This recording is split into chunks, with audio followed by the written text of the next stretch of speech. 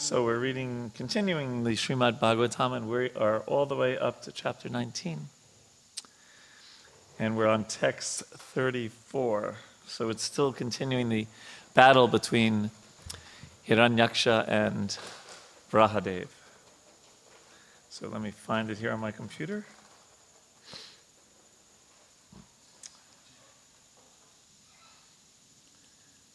Okay. So we're continuing. What to speak of hearing the pastimes of the Lord, whose chest is marked with Srivatsa? People may take transcendental pleasure even in hearing the words and deeds of the devotees, whose fame is immortal. So this is an important concept in the Vedic literature, this idea of this word tadiya. Tadiya means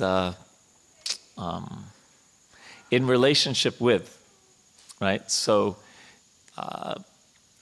devotees are in relationship with the Lord, and therefore hearing about them is as good as hearing about the Lord himself, because they're connected with the Lord, right? So it has that Krishna sambandha, a relationship with Krishna, and therefore a great devotee sees everything in relationship with Krishna, sees everything as in some way or another connected with the Lord. But specifically a devotee, it's kind of like there's radio waves everywhere. Maybe we should change the example these days to Wi-Fi. But anyway, there's radio waves everywhere. But a radio has the ability to capture those radio waves, and you hear NPR or classical music or rock and roll music or someone doing a Bharatanatyam dance or whatever, right? Because the radio has that ability to capture those radio waves, which right now are in this room, right? But we can't see them. So similarly, the Lord is everywhere.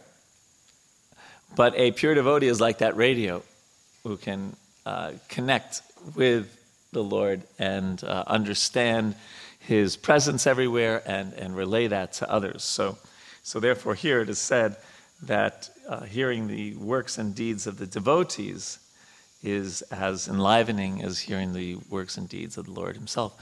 And if you look at the Vedic literature, especially the Srimad Bhagavatam, so much about it is about devotees. As a matter of fact, let's say with Prahlad Maharaj, there's much more about him than Nrsingadev, actually, in the Bhagavatam, for example, right? And so many times in the Srimad Bhagavatam, there's stories about great devotees of the Lord. So that's a point here. Any questions, comments on that? Okay. Wow. It's bigger than life. That's the verse we were just on. So text 35, the personality of Godhead, he's got to run over there and change it. The personality of Godhead delivered the king of the elephants, who was attacked by an alligator and who meditated upon the lotus feet of the Lord. At that time, the female elephants who accompanied him were crying, and the Lord saved them from the impending danger. And then the next verse, what grateful soul is there who would not render his loving service to such a great master as the personality of Godhead?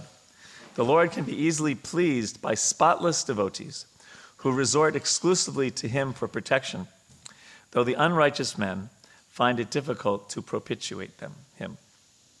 And the purport, Prabhupada says, every living entity, especially persons in the human race, must feel grateful for the benedictions offered by the grace of the Supreme Lord. So just that one sentence has so much, right?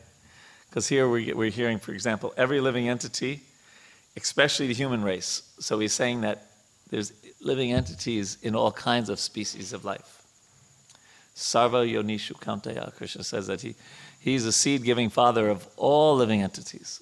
So it's not that animals don't have a soul, for example.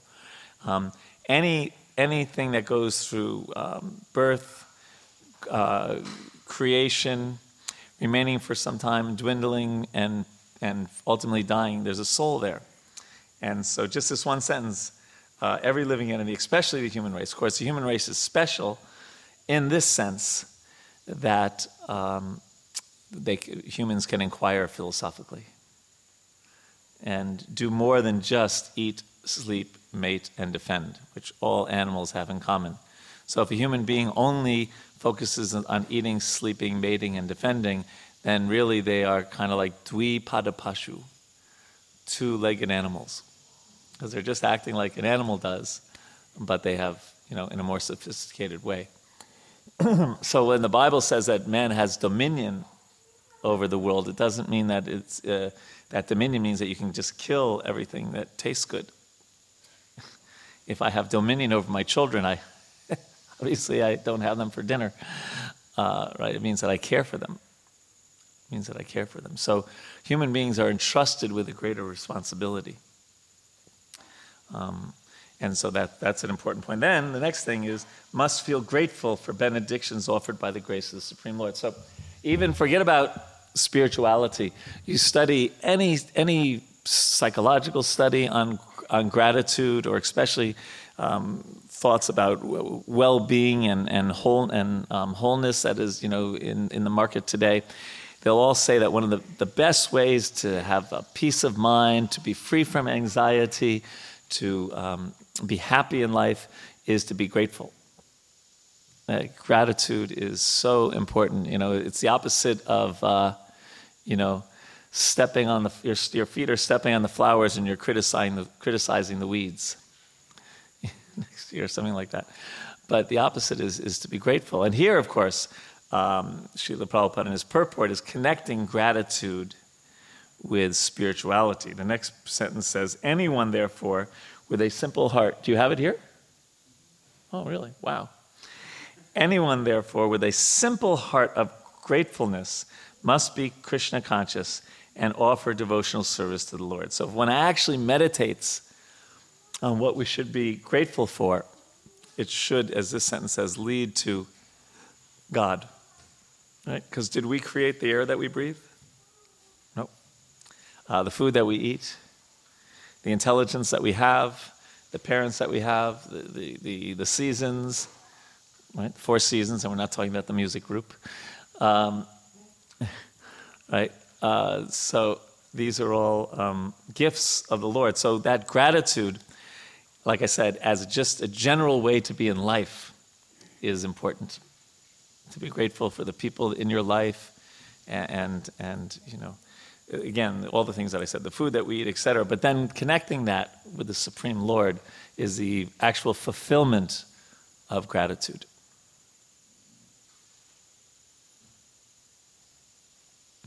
Because Krishna says, Aham sarvasya pravavo, mata sarvam pavartate, iti matva bhajante mam buddha bhava samam. He says that I am the source of all material and spiritual worlds. Everything emanates from me. The wise who know this perfectly engage in my devotional service, which is a way of showing gratitude, performs bhakti to the Lord, and worships me with all their heart. So gratitude is such an important thing. So actually, we could do that right now. A 30-second exercise. 30 seconds can seem like a long time when there's silence, okay? But for 30 seconds, think of all the things you're grateful for. Okay, time's up. So that was only 30 seconds. Wasn't it a nice exercise, though? Right? So many things probably came to your mind. Imagine if you do that a few times a day, especially when you start getting angry or upset, or, your flat tire, boss yells at you at work. Find a quiet space and think of all the things you're grateful for, and it puts everything into perspective. Because sometimes, we focus on the negative. Okay, so carrying on. Those who are actually thieves and rogues do not recognize or acknowledge the benedictions offered to them by the Supreme Lord, and they cannot render him devotional service. Stena eva saha, it says in Bhagavad Gita, in the 3rd chapter? Yeah, 3rd chapter. That they are certainly thieves. So these may feel like strong words, but the idea is that we come into the world with nothing, we leave the world with nothing, and in between we have some things, and really they are on lease, they're rented. They're not a permanent acquisition, but we think otherwise. So again, the idea of not recognizing to whom they actually belong, right? This is also the first verse of the Ishopanishad? Or is it the second verse? What? How does it go? Ishavasya idam sarvam yakin. What is it? Oh. Funny, I know that verse like for that, but we're all getting old in this room. Oh, by the way, speaking of old, can you turn the air conditioner on? Thank you. I was just trying to remember. My wife said to close the windows and turn on the air conditioning, but I forgot to do it. Yeah. Ishavasi dampar sarvam yakincha jagadam. Yes. Right. Okay. Thank you. So the idea is that everything is owned and controlled by the Lord. And we all have our quota. And if we try to get more than our quota, that means usually somebody else gets less. But we don't mind. So the idea, again, is not to be like that, but to be grateful. Ungrateful persons are those who do not understand how much benefit they are deriving by the arrangement of the Lord. They enjoy it. Thank you. They enjoy the sunshine and moonshine, especially tomorrow. There won't be any sunshine for, what is it? It starts like at 1:14 and goes on till 4:01, the eclipse. Of a full, of the main, it's not completed at all. I have people at work that are driving all the way to Wyoming for this. And it's interesting because in the Vedic literature, eclipses are generally seen as inauspicious. In India, I lived in India for 21 years, most of the temples, they close their doors and everything during eclipse. At least in Vrindavan, at least in the holy places, in Vrindavan, everything's shut down. They cover all their food and everyone takes a bath after the eclipse is over. But here in America, everyone's driving to Wyoming to see the... Yes, sir. So what should we be doing during the eclipse tomorrow? Chant Hare Krishna.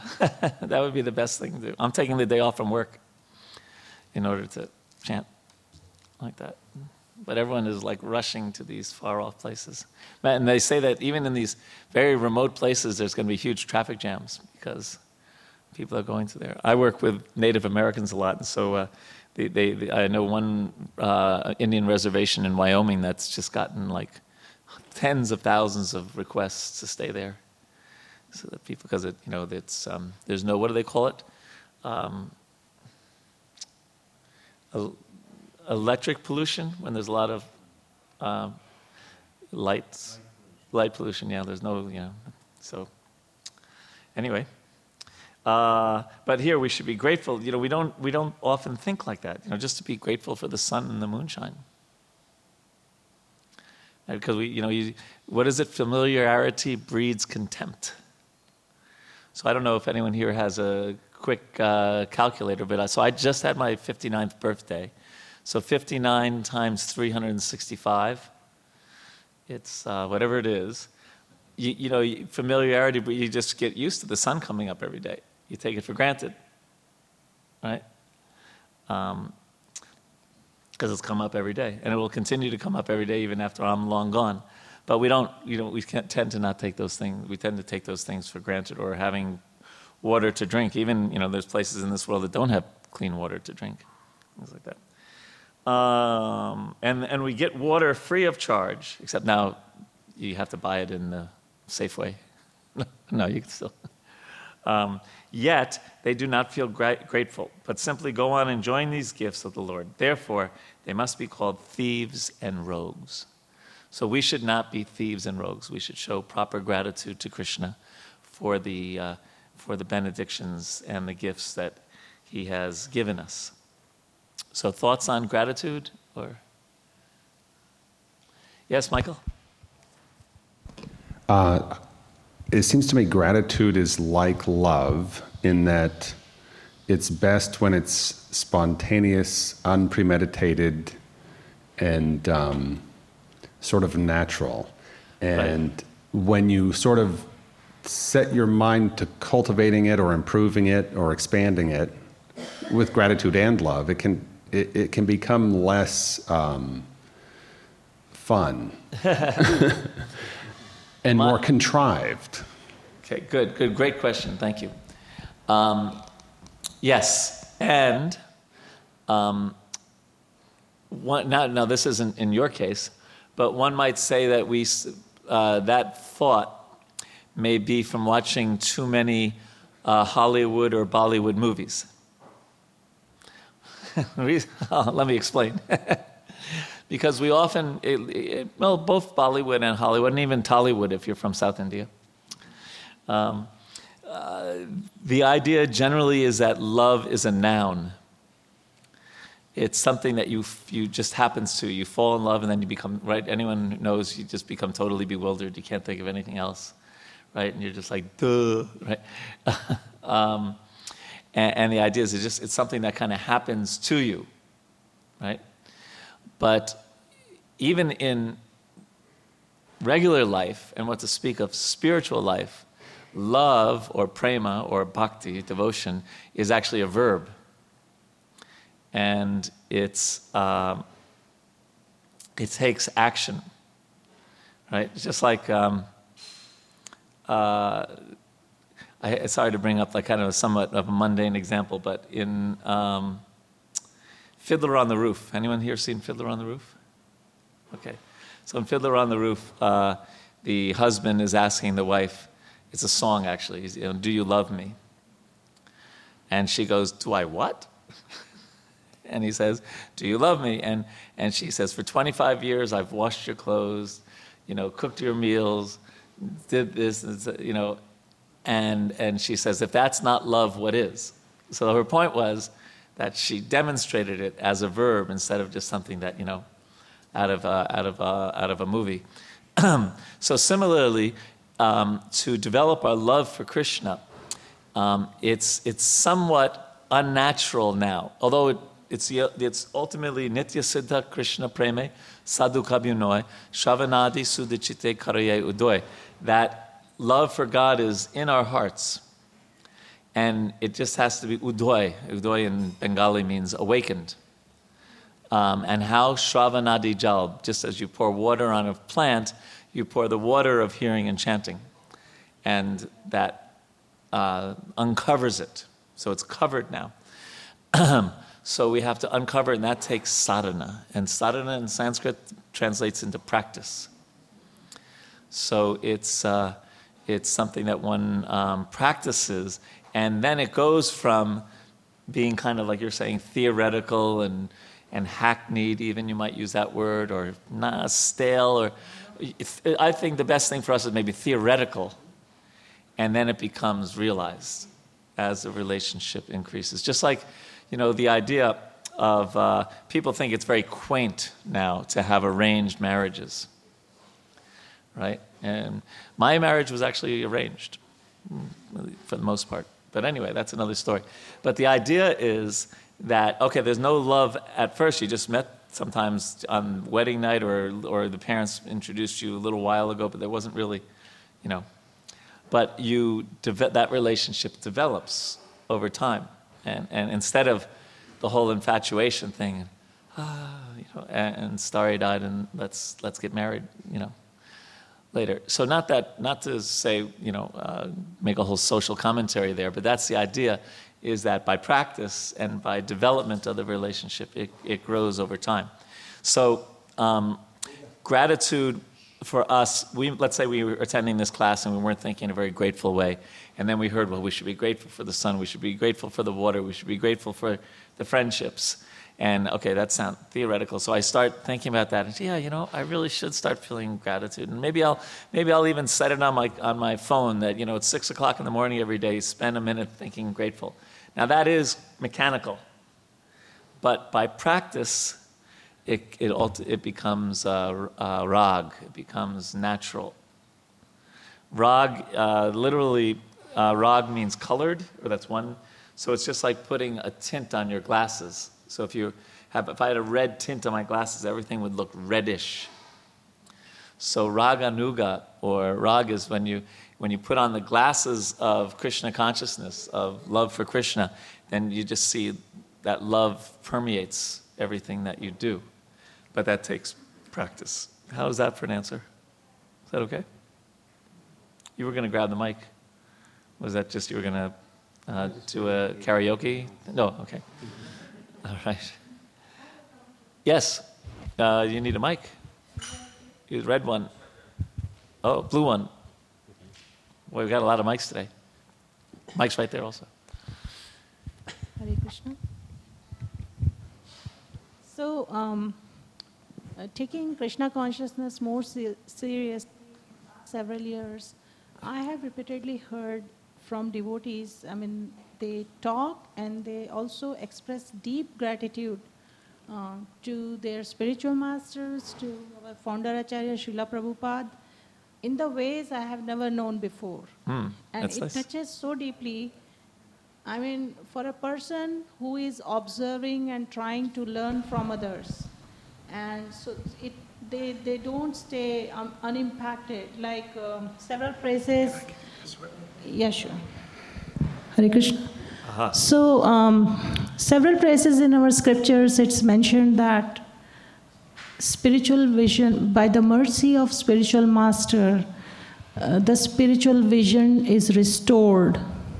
Correct. There is a deeper understanding about our constitutional position as a servant of the Lord, and how our mood should be in pure humility and gratitude is when we can really sincerely offer our services to Guru, to Vaishnavas, to Krishna. So when you talk about this topic on gratitude, I'm thinking of all that. And recently we celebrated Srila Prabhupada's appearance day. Every year when we all gather together, that is what I see, especially, all the senior disciples of Prabhupada. They do their offerings with such not just humility, with gratitude. That's like overflowing. Mm-hmm. It's hard not to get it. You don't just make an offering. Right. It's with deep gratitude. Yes. And I guess that is the mood we all get, serving and, chanting together. And right. That stands out. So just wanted to express that. Yeah, and that goes back to what we were saying in the previous verse about association. And because when you see other devotees feeling that gratitude, and I think it's especially profound for us in this sense that for most of us, we weren't brought up directly in that culture. So in one sense, we learned how to cook from Srila Prabhupada. We learned how to dress. We learned how to, the most, bathe regularly. Principles of cleanliness. The most basic things of life. In one sense, we adjusted based on his instructions. So we really came from infancy to. I'm sorry about using mundane examples, but again, because sometimes when you see something in the mundane world, you just multiply it by 1,000. So if anyone never saw the movie To Sir with Love with Sidney Poitier, I forget the lady's name who, but she was so grateful to him that brought her from crayons to perfume, she said, right? And how she could never repay him for that. So what to speak of, forget about crayons and perfume, from no idea or a vague idea of the Supreme Personality of Godhead to Radha Madan Mohan. The devotees feel such great gratitude for that and how their whole life changed. Thank you. Okay, shall we carry on? Anything else? So text, O Brahmanas, anyone so this is called Shruti Fal, right? Shruti means? Heard, that's right, yes. And Fal means a fruit. So the fruit of hearing is said here. O Brahmanas, anyone who hears, chants, or takes pleasure in the wonderful narration of the killing of the Hiranyaksha demon by the Lord, who appeared as the firstborn in order to deliver the world, is at once relieved of the results of sinful activities, even the killing of a brahmana. So there you go. If you were in the class the last few weeks, you're good to go. Not that you go out and kill brahmanas now, but you're relieved of those sinful activities. This most sacred narrative confers extraordinary merit, wealth, check your bank account today as you leave, fame, longevity, and all the objects of one's desire. On the field of battle, it promotes the strength of one's vital organs and organs of action. One who listens to it at the last moment of his life is transferred to the supreme abode of the Lord, O dear Shonaka. So again, this is a Shruti fal. It, of course, encourages people to hear. The purport says, devotees are generally attracted by the narratives of the pastimes of the Lord. And even though they do not prosecute austerities or meditation, this very process of hearing attentively about the pastimes of the Lord will endow them with innumerable benefits such as wealth, fame, longevity, and other desirable aims of life. So what is being inferred here is that the standard kind of pious activities of performing austerities or doing meditation, not necessarily directly connected with bhakti, but that gives some physical well-being or some mental strength, it's not on the same level as simply hearing the pastimes of the Lord. If one continues to hear Srimad Bhagavatam, which is full of narrations of the pastimes of the Lord, at the end of this life, one is sure to be transferred to the eternal, transcendental abode of the Lord. Thus, hearers are benefited both ultimately and for as long as they are in the material world. So that's nice, you get both benefits. It's not a post-stated check that, okay, you suffer like a dog here, but when you die, you go to heaven, or you go to this, But both the Shreyas and the Preyas are the same in one sense. The ends and the means are the same. It's an important point, actually. So Preyas comes from the word Priya, which means dear or short term, and Shreyas means long term. So usually we're instructed in the Shastra that we should be thinking more of Shreyas, because Preyas usually means something, you want something material, or you want to enjoy here and now, right now, and you're kind of not thinking of the long-term detriments to those actions. But here it's saying that the here benefits both in the long term and right now. So you feel transcendental pleasure also hearing the pastimes. Now you can actually, if you actually can get absorbed in reading the Bhagavad Gita or the Srimad Bhagavatam or the other Vedic literature, Chaitanya Charitamrita, etc.,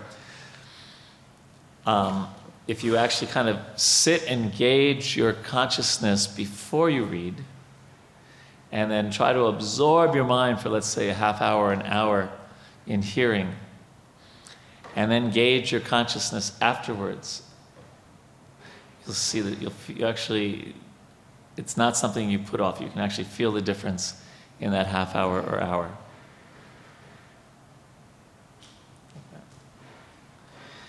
That is the supreme sublime result of engaging in devotional service. The beginning of devotional service is to spare some time and listen to the Srimad Bhagavatam from the right source. Lord Chaitanya Mahaprabhu also recommended 5 types of devotional service, namely, so this is called Panch Anga Bhakti. Pancha means 5, Anga means different limbs or aspects. And so here they are, the 5 most potent items of bhakti: to serve the devotees, okay, to chant Hare Krishna,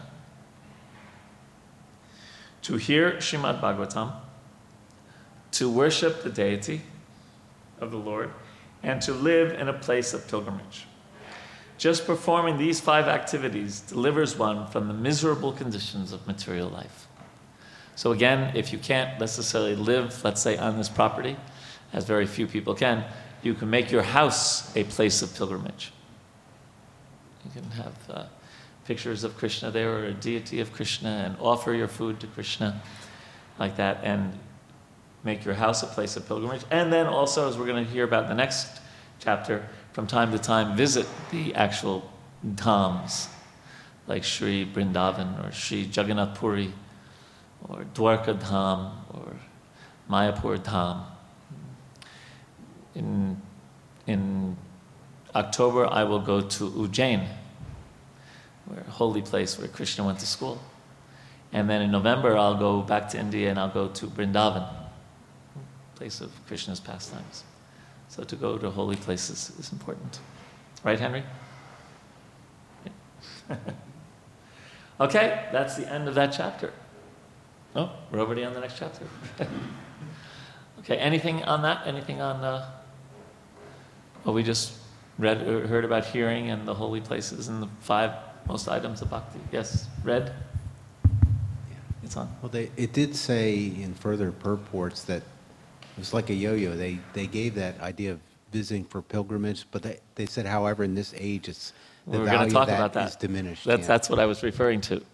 Yes, that's what I was referring to as something to discuss. So can I give you a post-dated check on that? Okay. Anything else on this? Okay.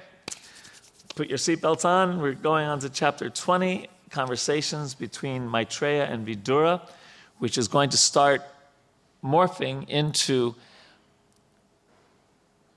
Maitreya or Vidura, I can't remember which, going back and bringing up a topic that was already discussed, I think, in the 5th and 6th chapter of this canto, creation, and how this world came about. Okay? Sri Shonaka inquired, O Sutta Goswami, after the earth was again situated in its orbit, what did Swayambhuva Manu do to show the path of liberation to persons who were to take birth later on? And I asked us to read this purport just for this one sentence, actually. In each Manu's period, there are many changes in many ways.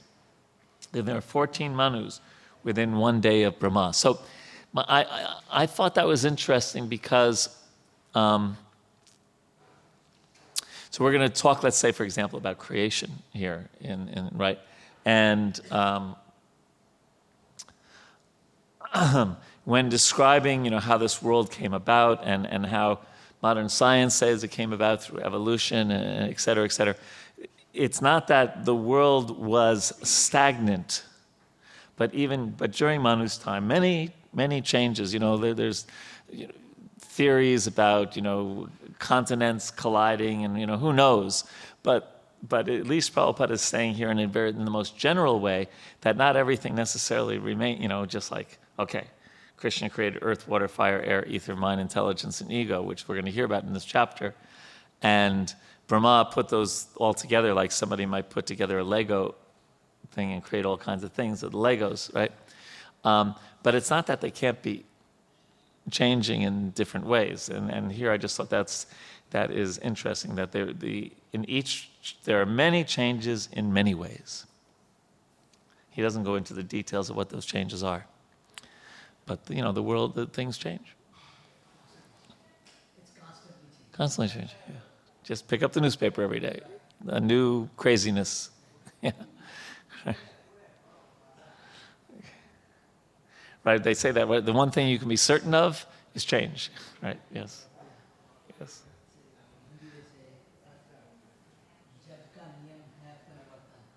Is that Hindi? Wait, do you hear it? Put it in the mic so that people can memorize your Hindi. It's on. So in Hindi they say, Jag ka niyam hai parivartan. The only constant in life is change. Is change, yes. And Krishna says that in the Gita, Dehina shvinyata dehe komaram yovram jara tata dehantara praptir dhiras tatra namuyati. That the body changes from childhood to youth to middle age to old age. I was just talking to my friend Shonaka Rishi Prabhu is here from Oxford in England, and he's known my son since he was born, And he's also known the woman that my son is going to marry from when so I was showing him a picture, and he said, yeah, I know both of them since they were, what do they say, knee-high to a grasshopper? Right? And so that he's seen the changes. So change is constant, yeah. And matter of fact, in my work, I do a lot with what they call change management. And so it's an ongoing profession because things change, especially in the federal government thing. Every time a new president comes in, new secretary comes in, and they have to make their mark on the world, so they change things. Okay. Shonaka Rishi inquired about Vidura, who was a great devotee and friend of Lord Krishna, and who gave up the company of his elder brother because the latter, along with his sons, played tricks against the desires of the Lord. Vidura was born from the body of Vedavyas and was not less than he. Thus, he accepted the lotus feet of Krishna wholeheartedly and was attached to his devotees. So wouldn't that be nice if we could say we accept Krishna's lotus feet wholeheartedly and we are attached to Krishna's devotees? And here's your purport. Vidura was purified of all passion. So we don't sometimes remember that passion, the mode of passion, Rajaguna, is one of our great enemies, one of our great things that we struggle with. Because here Vidura is glorified for being freed of passion. How did he do it? By wandering to sacred places. And at last he reached Haridwar. Who's been to Haridwar? Yeah? Not so many? You haven't been? Oh, did you bathe in the Ganga there? Acha. And so cold also. Yeah. Acha. You hold on to the chains. The water goes so fast there that they have chains, so people who want to take bath, they don't get swept away by the current. What? It's fast, very fast moving water, and it's coming from Gangotri, so it's just ice melted water. Yes, there's the Ganga Puja every evening in Haridwar, and they have these huge ghee lamps with just, I don't know how many, 108 or something of these, these tall candles kind of things, and they sing.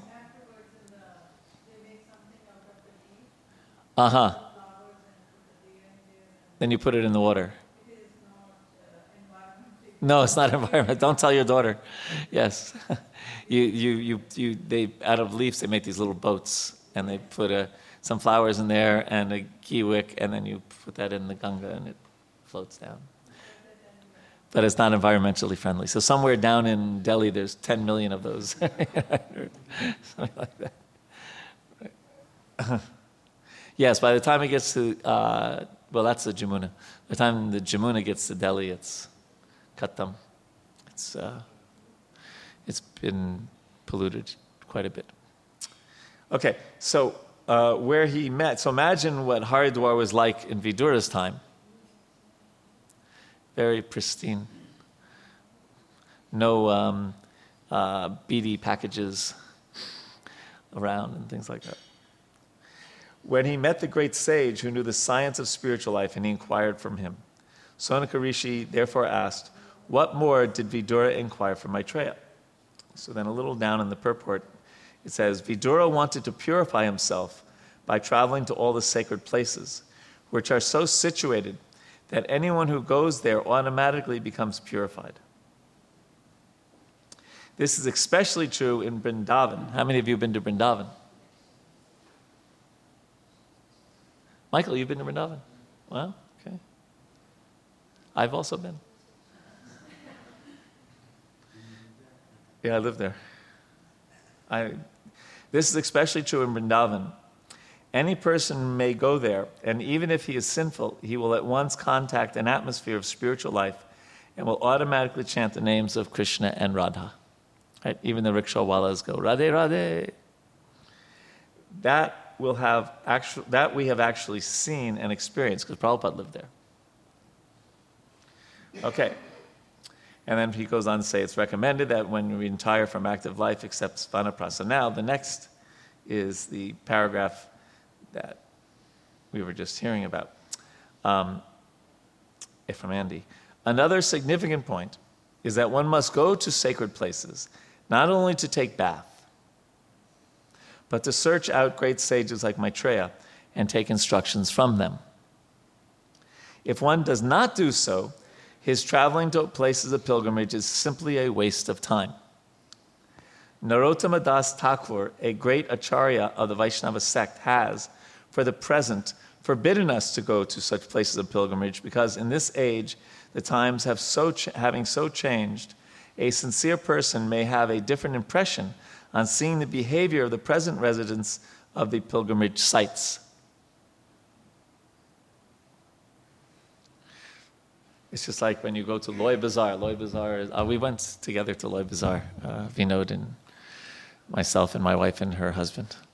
And so you go to Loy Bazaar is a big shopping mall, in quotes, in Vrindavan. So everyone there is chanting Hare Krishna. All the storekeepers are going, Hare Krishna, I come here, Hare Krishna, please come. But you know, they're not like chanting Hare Krishna as we're trying to chant, right? Oh, Krishna, please. It's more like, give me money, come. Right, so he has recommended that instead of taking the trouble to travel to such places, one should concentrate his mind on Govinda, and that will help him. Of course, to concentrate one's mind on Govinda in any place is a path for those who are the most spiritually advanced. It is not for ordinary persons. Ordinary persons may still derive benefit from traveling to holy places like Prayag, Mathura, Vrindavan, and Haridwar. You could read this paragraph and go, because it seems like Prabhupada's going back and forth like 3 or 4 times. So we have to dissect it and kind of understand kind of what he's referring to at different parts of this purport. Okay, so this paragraph. So the first thing is quite clear, right? That it's, and this is one of the essential parts of this paragraph. Don't just go to holy places to take bath. You do get purified, right? Taking bath in the Ganga, taking bath in Jamuna is purifying. But much more important is taking bath in the association of devotees. Because as we were just hearing from Anantarupa Mataji, and you know, not only do you hear what they say, you pick up their mood of devotion. And you know that mantra that I often say is that Krishna consciousness is caught as much as it's taught. So when you're with people who actually are experiencing Krishna's presence in their lives, it rubs off on us. So that's kind of a key point here. And therefore, if one does not do so, traveling is a waste of time. Now we know from other places, you have to put everything in context. It's not completely a waste of time, we know, because taking bath in the Ganga is purifying, taking bath in Jamuna is purifying. You know, just being in a holy place has some effect. So what Srila Prabhupada is saying here is sometimes he would speak in hyperbole, you know, and it's making the point that you really got to go for associating with devotees. Otherwise, you're really missing the point. So, total waste of time? No, we know that from other things he said in Shastra. But in this context, he's emphasizing the importance of Vaishnava Sangha, associating with devotees. Okay? So then the next sentence, and then he quotes Narottama Das Thakur, who's making this same point in this song. It's really the same point that he's making in the song, that you know, don't go to holy places if you're not going to associate with true people, and you might get the association of bogus people. Right? So therefore you have to use one's discrimination when, you know, sometimes for myself, in Radhakund's the most sacred place in the universe. Right? And so there's these pandas there, who basically they usually want you to do some puja, putting a leaf in the same kind of thing that Vinod's talking about into the. Usually it's flowers there because they don't want to pollute it's a much smaller lake. It's just a small kund, not even a lake, a pond. Yeah. They have their residents of the Holy Dham, so they're special people. And at the same time, really, their interest is in taka, is in money. So, and they can be really, how should I word this? Enthusiastic in getting visitors to take a tour with them or to, do some kind of puja there. So I found out who was the head panda. Right? And so whenever I went there, I would call for him. And all the other pandas were like, oh, okay, you want to see Mohan, right? So I call Mohan. I say, Mohan, here's some rupees. I just want to be left alone. No pujas, no tours. And I give him a generous donation because I figure how often do I get to the holiest place in the world, right? Give a nice donation, and then he just kind of guards me the rest of my time there and shoos away all the kids who want to sell you little tilak, all the things that kind of interfere with your meditation. And so I found that to be a really good formula for having a spiritual experience in Radhakund. My little trick there. If you go there, just ask for Mohan. Easy. But anyway, because you can get the wrong idea. Right? If you think, God, all these Brijbasis they just seem like they're not, It's also that another aside is it's tricky to kind of understand the mind of a Brijbasi because they grew up just like Krishna's, just like a family member. We have the deities like, awe and reverence. It's just like, oh, Radhe, Radhe, So anyway, but that's the point that Narottam Das Thakur is. If you can go to a holy place and meet holy people, that's obviously the best thing. Right? And then he says, so then he gives as Prabhupada mentions, a very high instruction that you don't have to go there, you can remember Govinda anywhere. Right? This is also corroborated, is that the right word? In the first canto, I can't remember which, I think it's chapter 13. But who's saying it to who? That they're saying to Vidura, actually, that people like you are veritable holy places. Tirvani Tirtha Kurvanti, I believe it is, the Sanskrit. Yeah?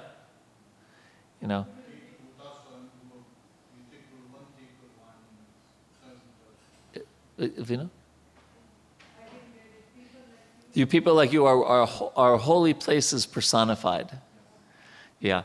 And not only that, but they say that when great souls go to a holy place that is filled with people of questionable, they actually purify the holy place.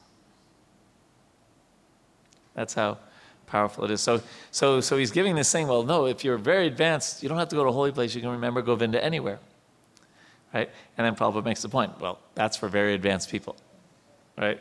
And ordinary folks, and I think that might include us, we can get benefit. So does that help with that balance? Okay. Any other thoughts on holy places? Henry, what's your experience going to Vrindavan? Well, it completely changed my life. It completely changed your life? Yeah. Wow. I mean, Hold on. I didn't believe in anything. I didn't believe in anything. I might have been atheist or... I didn't believe in anything, but I happened to end up in Vrindavan, and I met some advanced devotees, and they changed my life in a matter of hours. Wow. There you go. A good advertisement for Vrindavan.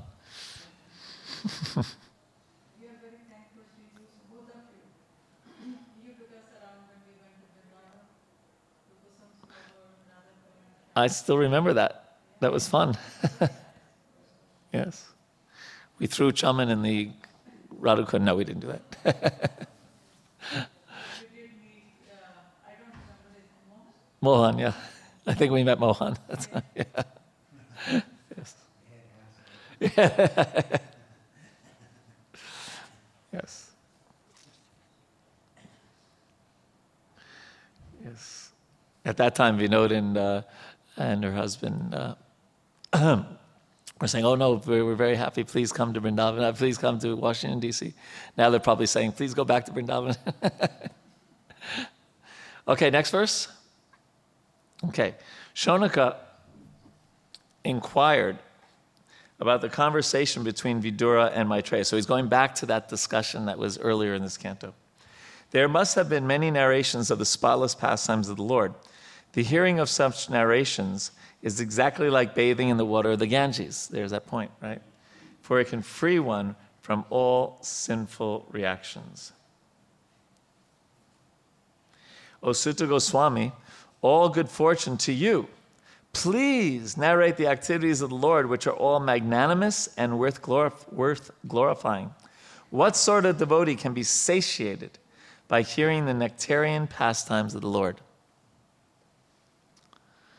So you can't be satiated. We can be, everything has its satiation point in this world, even if you love, I don't know, what should we say? Strawberry ice cream.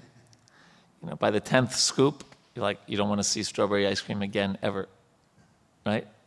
But you don't get that from hearing. But the tricky thing is, so you might say, well, Braj Vihar, you just said that, but the reality is, I don't have such a taste yet. So there we go back to the nectar of instruction analogy of jaundice, that we have a jaundice, and in jaundice, sweet things don't taste sweet at first.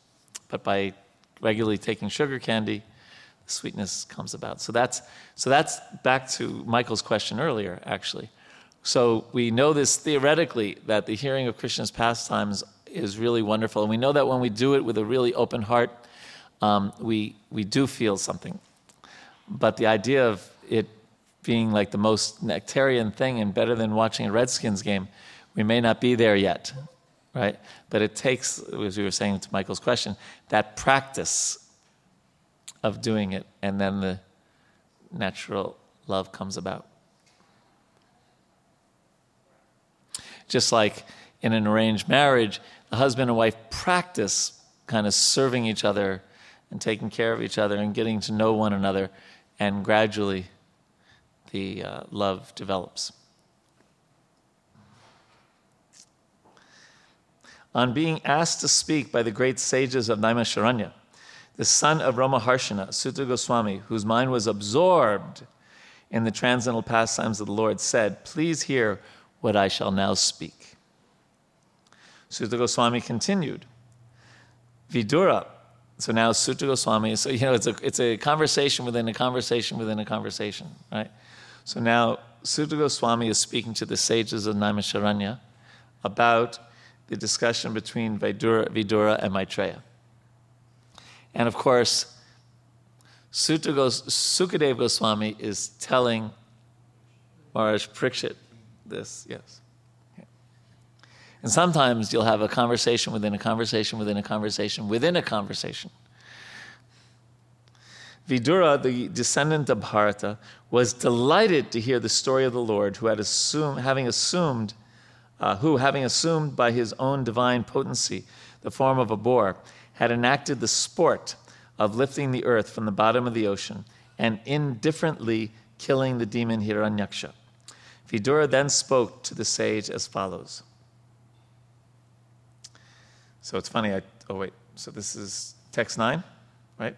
Vidura said, "Since you know of matters inconceivable to us, tell me, O holy sage, what did Brahma do to create living beings after evolving the Prajapatis, or the progenitors of living beings?" So you see how the topic is going back to something that was discussed many times. So we're done with this pastime of Hiranyaksha for the time being. Now back to this question. And I think I told you to read the purport to verse 10. Anyone notice that there's no purport? I was just testing you. No, I just spaced that. But in 9 it says, significant here are the words Avyakta Margavit, one who knows that which is beyond our perception. To know matters beyond one's perception, one has to learn from a superior authority in the line of disciplic succession. So again, it's just showing the difference between ascending and descending process of acquiring knowledge. We're so surrounded by the idea of ascending knowledge and figuring everything out. And I know in my work and probably in many of your jobs and things, it's such a given. Well, what did the investigation come up with, or what was the experiment, and was there, and all trying to figure out everything. And you can figure out some things. This is the tricky thing, but ultimately, for things that are beyond our understanding, the Vedas say it has to be descending, coming in disciplic succession. Text 10, Vidura inquired, how did the Prajapatis, such progenitors of living entities as Marichi and Swayambhuva Manu, create according to the instructions of Brahma, and how did they evolve this manifested universe? Text 11. Did they evolve the creation in conjunction with their respective wives? Did they remain independent in their action, or did they all jointly produce it? So Maitreya answers, when the equilibrium of the combination of the three modes of nature was agitated by the unseen activities of the living entity, by Mahavishnu, and by the force of time, the total material elements was produced. So here, in few sentences, is the beginning of the whole Vedic understanding of creation, right? So there's the three modes of material nature. The equilibrium of the combination of the three modes is called pradhan. So it's the three modes of material nature in an unmanifested, unagitated state. Okay? And then it's agitated by the unseen activities, that's karma, our activities from previous times, by the Lord himself, Mahavishnu, and by the force of time. So that these are what's injected into pradhan. The Lord's glance, the living entities, their karma, and then what stirs it, just like when you're making khichdi, what stirs the whole thing is the time factor. Okay? So here, I don't think I'd asked you to read this, but we'll read a little of this. The cause of the material creation is described here very lucidly. The first cause is daiva, or the destiny of the conditioned souls. The material creation exists for the conditioned soul who wanted to become a false lord for sense enjoyment. So it's there for us because we wanted to live separately from Krishna. So then you might say, well, why have a material? It's just like, as far as I know, I haven't studied this, but my guess is, and if anyone can prove me wrong, I'd be happy to hear it, that every country in the world has a prison system. I don't know if does anyone know if there's any countries that don't? In India, you definitely. And it's a pretty interesting place. Sometimes we go there to do kirtan and distribute prasadam, and it's pretty amazing. Actually, you'll get like what is that one place called Tihar? In Delhi area. Yeah, so we went there and we had 10,000 inmates, with their hands up. Put your hands up, repeat after me, Hare Hare Krishna Krishna. Then we distributed khichdi prasadam, but there's. So it's not that the prisons are desired things, but because some people have a desire to act like criminals, there's almost always going to be a prison. So here, that's kind of what's being said here, that the material world exists because of our desire to, our inappropriate use of our independence. Okay. So let's go on to the next verse. 13, which we will read the purport. As impelled by the destiny of the jiva, the false ego, which is of three kinds, evolved from the Mahatattva. So maybe next week I will bring a little chart for this, but the idea is, so the pradhan is there, right? This inert three modes, the glance of the Lord, the living entities, their karma, and the time factor. And that kind of wakes up the pradhan, you could say, and it becomes what's called the Mahatattva. And from the Mahatattva, there's the false ego, the false idea of who we are that manifests in 3 phases: goodness, passion, and ignorance. And from goodness comes the mind of the living entity and the demigods. From passion, intelligence. What? And who? Prajapatis? No, isn't that goodness? Brahma comes from goodness. Yeah, demigods are from goodness. Oh, Prajapatis. And then and then there's... Yes, but then they have all the tanmatras. Anyway, it comes up in the in this. So evolved from the Mahatattva, in which the element of rajas predominates, mode of passion. From the ego, in turn, evolved many groups of 5 principles. So here, this is described in the purport. The primordial matter, or prakriti, material nature, consisting of the 3 modes, generates 4 groups of 5. Now, I know that sounds like, huh? So next week I'll bring a chart, it becomes clear. But the primordial matter, that's this Mahatattva, and there's 4 groups of 5. The first group is called elementary. So that's Bhumir, Apo, Nalo, Vayu, Kang. Earth, water, fire, air, ether. So in our example earlier, those are the Legos. Right? You could also add mind, intelligence, right? So the building blocks of the world, the Legos. Earth, water, fire, air, ether. Okay. The second group of 5 is called Tanmatra, referring to the subtle elements, sense objects, the objects of the senses. So that is sound, touch, form, taste, and smell. These are also created. The third group is the 5 sense organs for acquiring knowledge. Right? So these are the 5 senses that we have that acquire knowledge.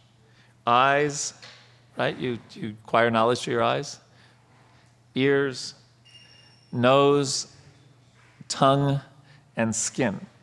And the fourth group is the working senses, the speech, hands, feet, anus, and genitals.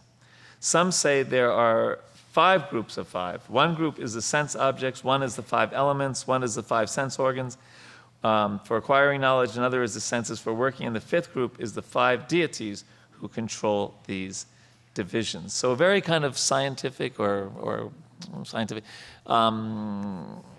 organized way of seeing how the world comes about is explained in the Vedic literature.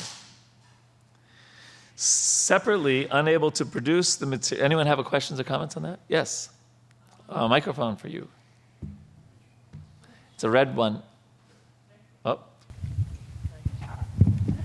Hare Krishna. My question is, what's the difference between Mahatattva and Prakriti? And Prakriti, same. Sometimes they're there. I think my understanding is, according to this verse, it's the same. Okay. Thank you. Prakriti is usually used in a general sense to mean material nature. Like so many things, even in the English language, the words are used at different times in different ways. Just like Atma can refer to the soul, can refer to the mind, can refer to the body. So there are 2 words refer to the same substance. Yeah. Okay. Thank you. Just like, we do that all the time in English, right?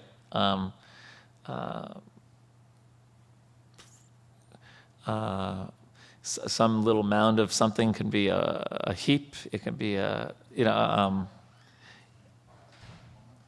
pile. Yeah, right. Something, right? Yeah. So Prakriti can sometimes mean material nature.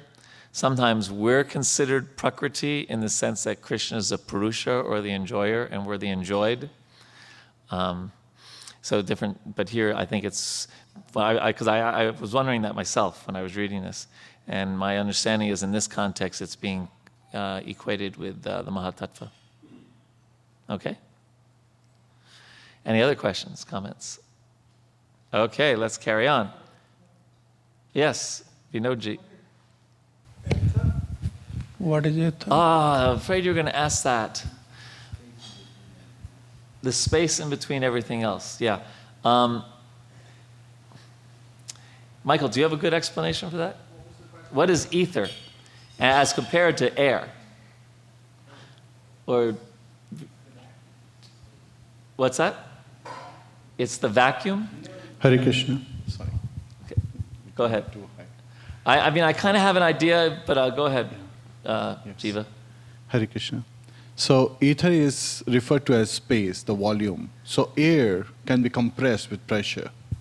But then the space is a constant factor and is much more subtle than air, Right. fire, means as it becomes more and more gross.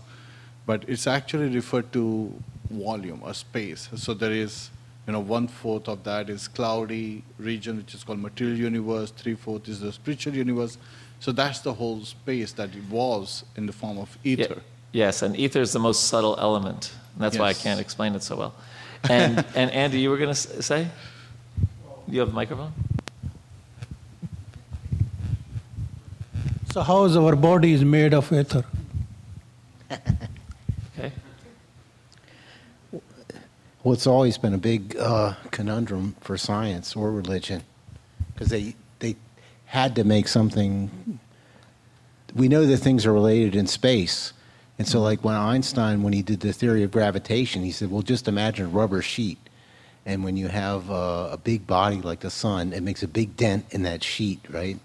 And it has gravity to hold all the planets, and then a smaller body like the Earth makes a smaller dent in that rubber sheet and can only hold the moon, couldn't hold another planet. So it's always been hard to define, and I don't think it means it has to be, these 5 have to be in everything. No, not It's the necessarily. 5 building blocks for everything we see. Yeah.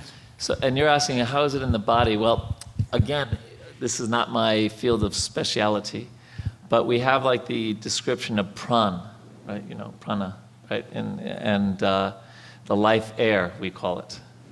But it's a very subtle element. It's not like, we know what air is like. We can blow out air and we pass gas and things like that. But the just like in the 6th chapter of the Bhagavad Gita, it talks about the pranayama, right? And the more subtle natures of air. You were going to say something, Prabhu? No. You just saved me. I stepped on that thing. Are you all right? Yeah, but if somebody had been dancing and stomped on that, that's a hard note. Part of the hangover from all the celebrations. Yeah. Yeah. Yeah, that somebody's ether could get really messed up by stepping on that.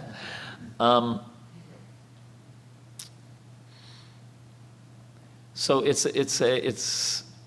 what in the 9th chapter of the Gita also it talks about this.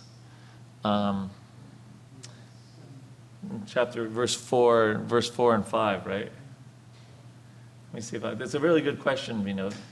And I'm sorry that I'm not somewhat.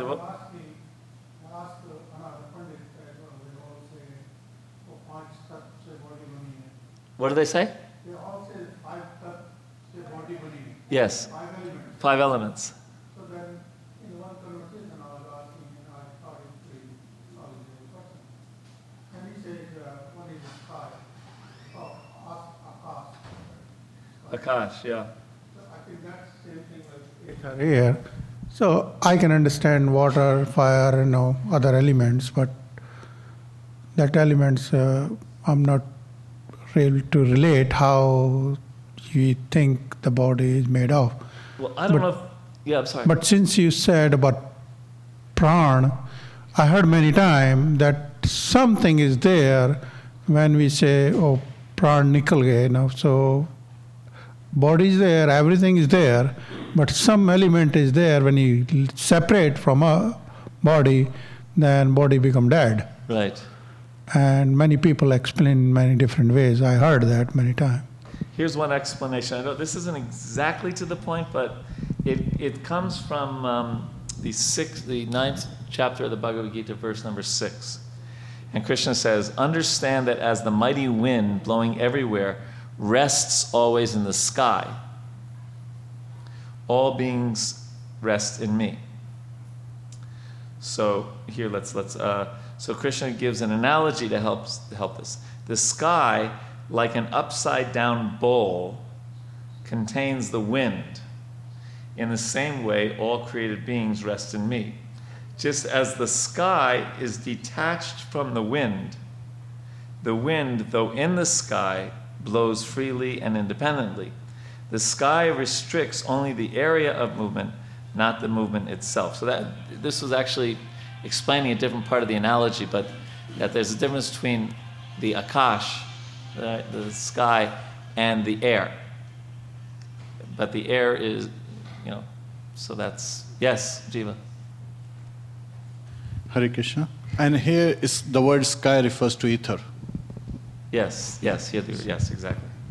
So let me think if I can get a better explanation for you. No. That's a little bit, it's a very subtle element, and we know that the idea of the life airs is a very subtle, it's the most subtle thing even in Ayurvedic medicine or, and pranayama. And although you can sometimes see that when your life airs are depleted, you feel it more in the other elements in the body. The more gross ones feel depleted. Does that help a little?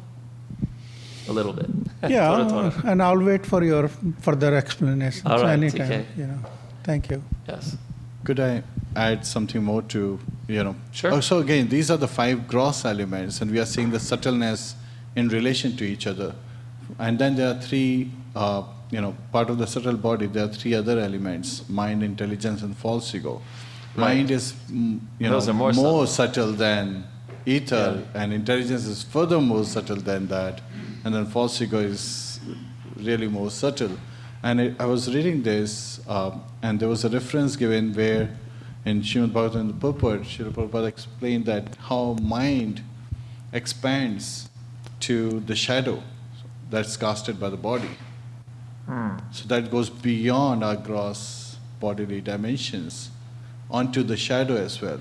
And that's why we say do not cross someone's shadow, a saintly person's shadow, or step on it, because you're actually stepping into their subtle body aspect. Sure.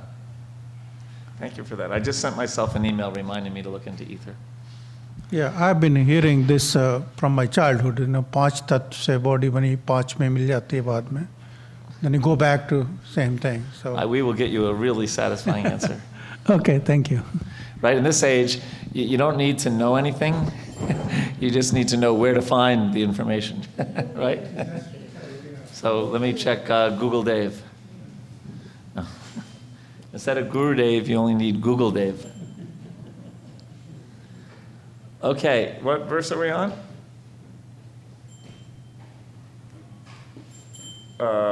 14? Okay. Separately, unable to produce the material universe, they combined with the help of the energy of the Supreme Lord and were able to produce a shining egg.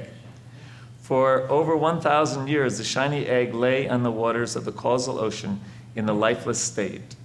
Then the Lord entered it as Garbhodakshayi Vishnu. Oops, excuse me. Just give me a second here.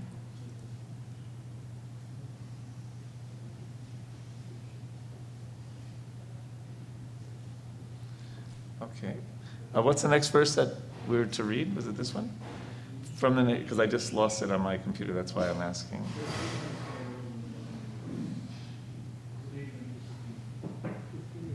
$15. What's that? I have it here. Okay, I found it. 17 is the next one. Okay. From the navel of the personality of God, Garbhodakshayi Vishnu, sprouted a lotus flower effulgent like 1,000 blazing suns. This lotus flower is a reservoir of all conditioned souls. And the first living entity who came out of the lotus flower was the omnipotent Brahma.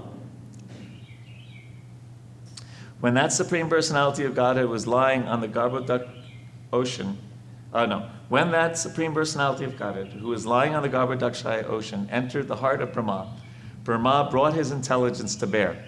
And when the intelligence invoked he began to create the universe as it was before.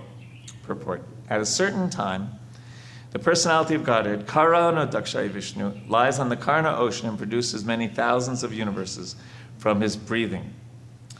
And by the way, even a lot of modern science says that, also, I don't feel that there's numerous universes, right?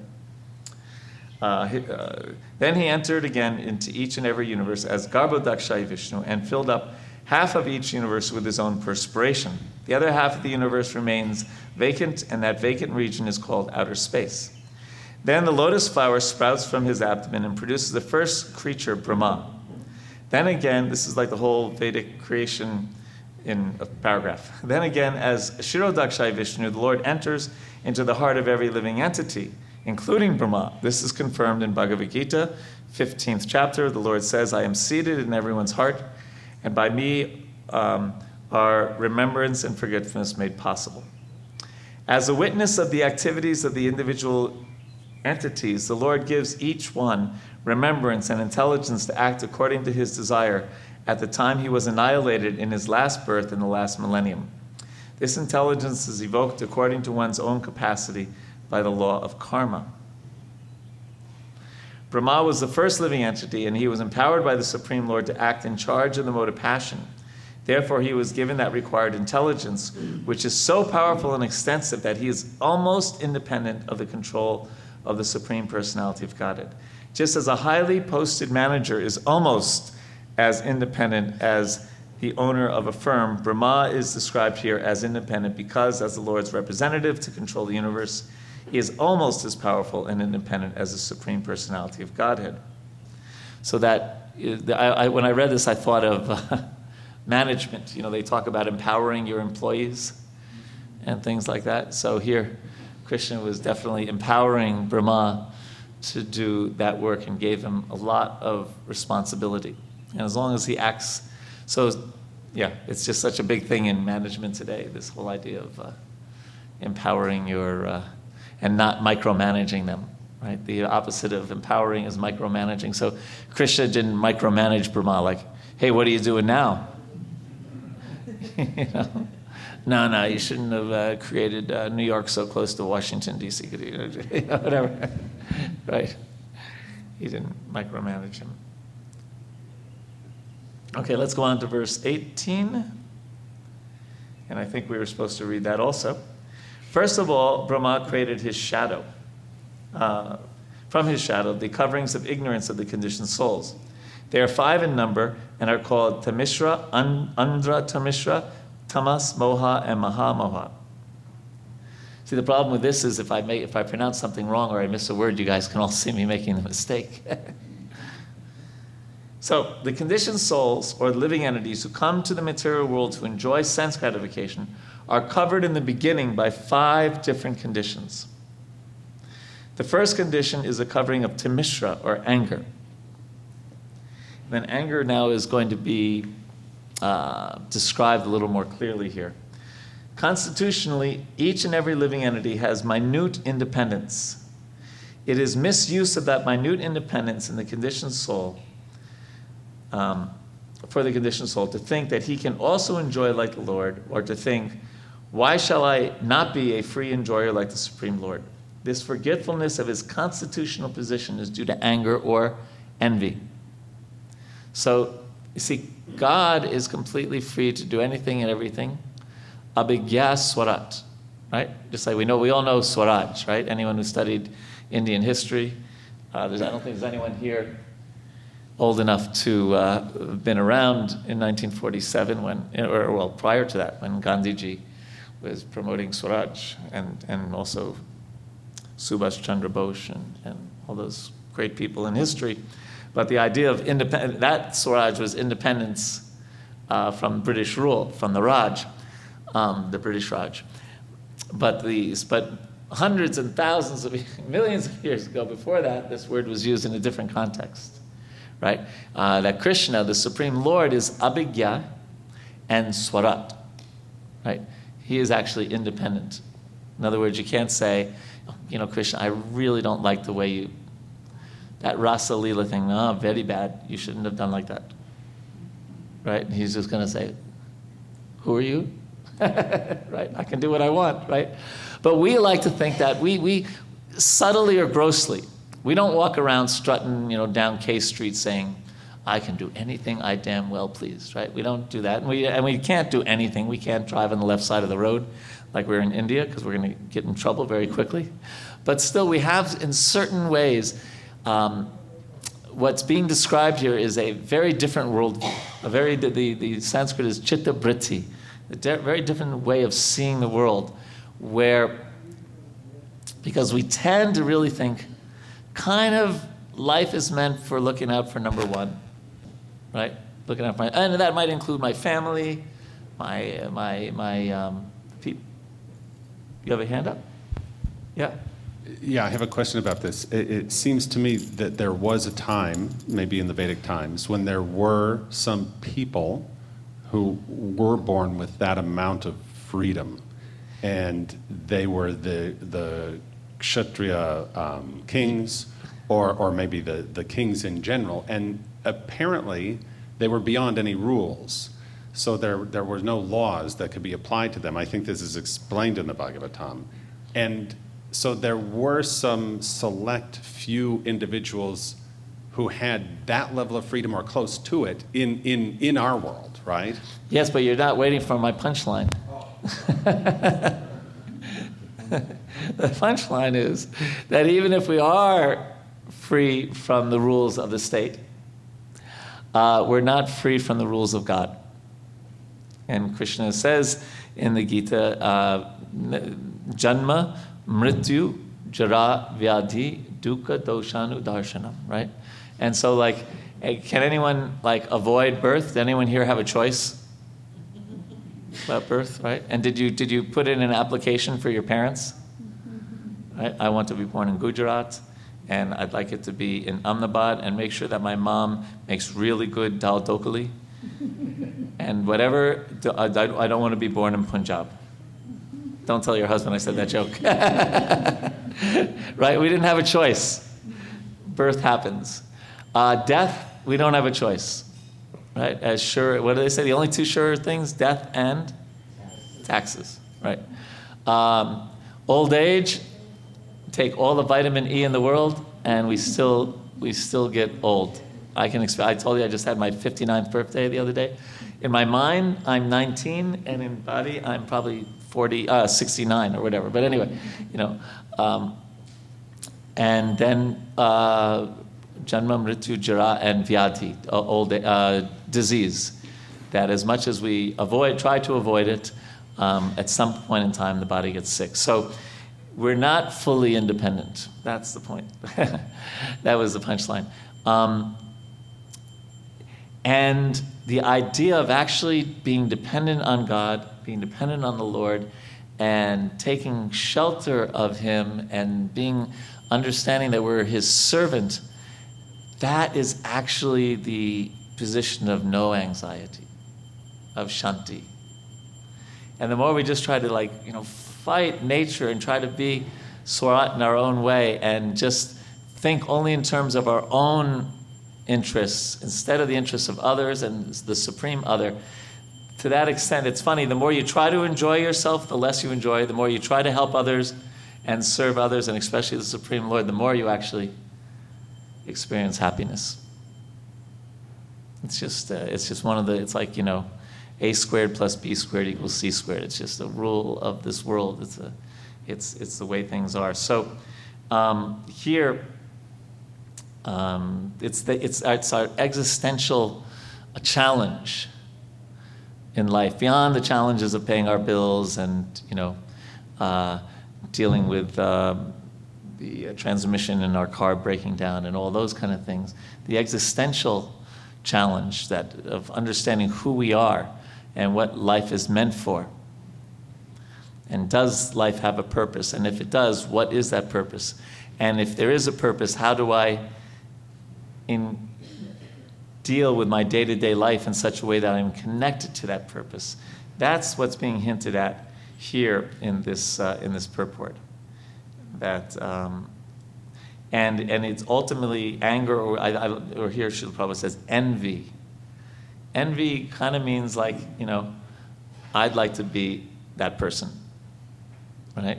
So Krishna is abhigya swarat, he's fully independent, he can do as he pleases, and we'd say, I would really like to do like that. But we can't. It's just not dealing with reality. Reality is to understand, actually, I'm not fully independent, and if I connect with the Supreme Lord, then with the person who actually is independent, I'll be happy. So the real Swaraj is not what happened. Gosh, we just had the anniversary of India's independence a few days ago, right? But the real Swaraj is developing our dependence on God. So that's today's class. And next week there will not be a class. I have to go to Boston for some meetings. But we will continue. As the song goes, we will see you in September. Right? And someone's doing the japa class now, I assume? Rishi, are you doing it? No? Okay, so now we'll have a meditation on the holy name. And then at 12:30 there is a kirtan singing and arti. And then a very special class this week is given by Shonaka Rishi Das. He is the director of the Oxford Center for Hindu Studies. And he's a brilliant person. Usually it takes 40 to 50 years to connect an organization with Oxford University and give out PhDs, and he did that in 6 years. And he created the Oxford Center for Hindu Studies. Many people have gotten PhDs and master's degrees programs in Hindu studies from that, and he's the founder of that program, a very brilliant person, and he'll be speaking this week. We have all these scholars speaking, because next week is Dr. Graham Schwag, who is a professor of religion in Virginia, and he didn't go to Oxford, he went to Harvard, so chump change. But anyway, he'll be speaking next week. And then, when they run out of all those people, they'll ask me to speak again. Okay, so thank you very much. Hare Krishna.